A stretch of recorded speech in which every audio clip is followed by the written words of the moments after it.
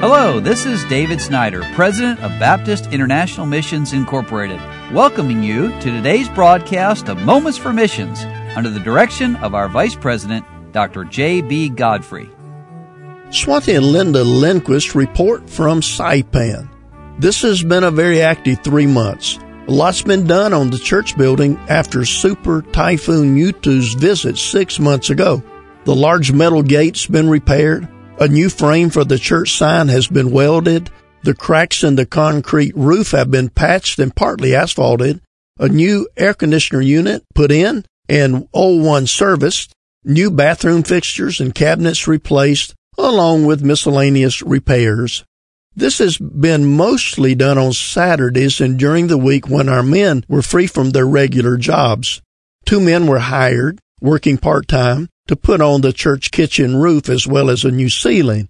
That was one of our major repairs, and now we're looking at a massive paint job as well as quite a bit of cement work on the interior of 3 rooms due to the excessive water damage. The ladies have helped greatly keeping the church presentable after the workmen have finished. And all of this has been achievable because of the generosity of many that have sent financial help for the disaster relief. It's not possible to express our gratitude enough to those of you who have sacrificed so that we as a church could make these repairs. And then also another issue they've been dealing with, ground colonies of termites have infested the church cupboards, cabinets, hymn books, stored equipment, doors, door jambs, cement and even tile walls, light fixtures, plumbing, and metal casings. I've never seen so many termites in one building in my life. You name it, and they live there.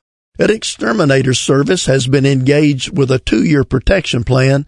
Bait boxes are in strategic places inside, while the perimeter of the church has been treated and underground to avoid new infiltration from other colonies. This is a time-consuming process. Once the colonies have died off, we can start work on the interior of the church.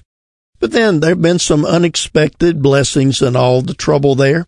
Back in February, we were returning home from church when our car started making unusual sounds. The next morning, the mechanic discovered a blown head gasket and piston ring breakdown in our car. The repair would have cost more than the car was worth. And by God's grace, we were able to sell the car to another mechanic for what the repair would have been. Long story short, the Lord has provided a great, almost like new 5-door Mazda CX wagon. We now have more room to transport people and haul supplies and for all the repairs at the church. The Lord took our catastrophe and turned it into a blessing. And then back on April the 1st, Roger and Liz Workman and Linda and I made a half-hour flight to Guam to visit Harvest Baptist Church, their academy, and their Bible college. Their goal is to train Christian young people from the Micronesian Islands and the Far East for the Lord's work. We were so blessed by their ministry. While in Guam, we 4 were able to do some necessary shopping, especially at the Home Depot, which is the largest in the world, by the way. We were able to find much-needed equipment and supplies for church repairs.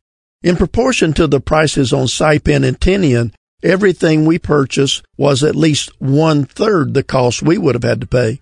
Also, we received a discount and shipping very graciously provided by Harvest Baptist Church.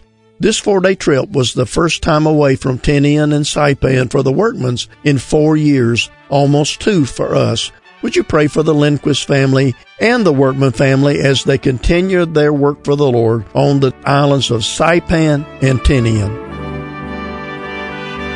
You've been listening to Moments for Missions. For further information, please write to BIMI, P.O. Box 9, Harrison, Tennessee 37341, or call us at 423-344-5050.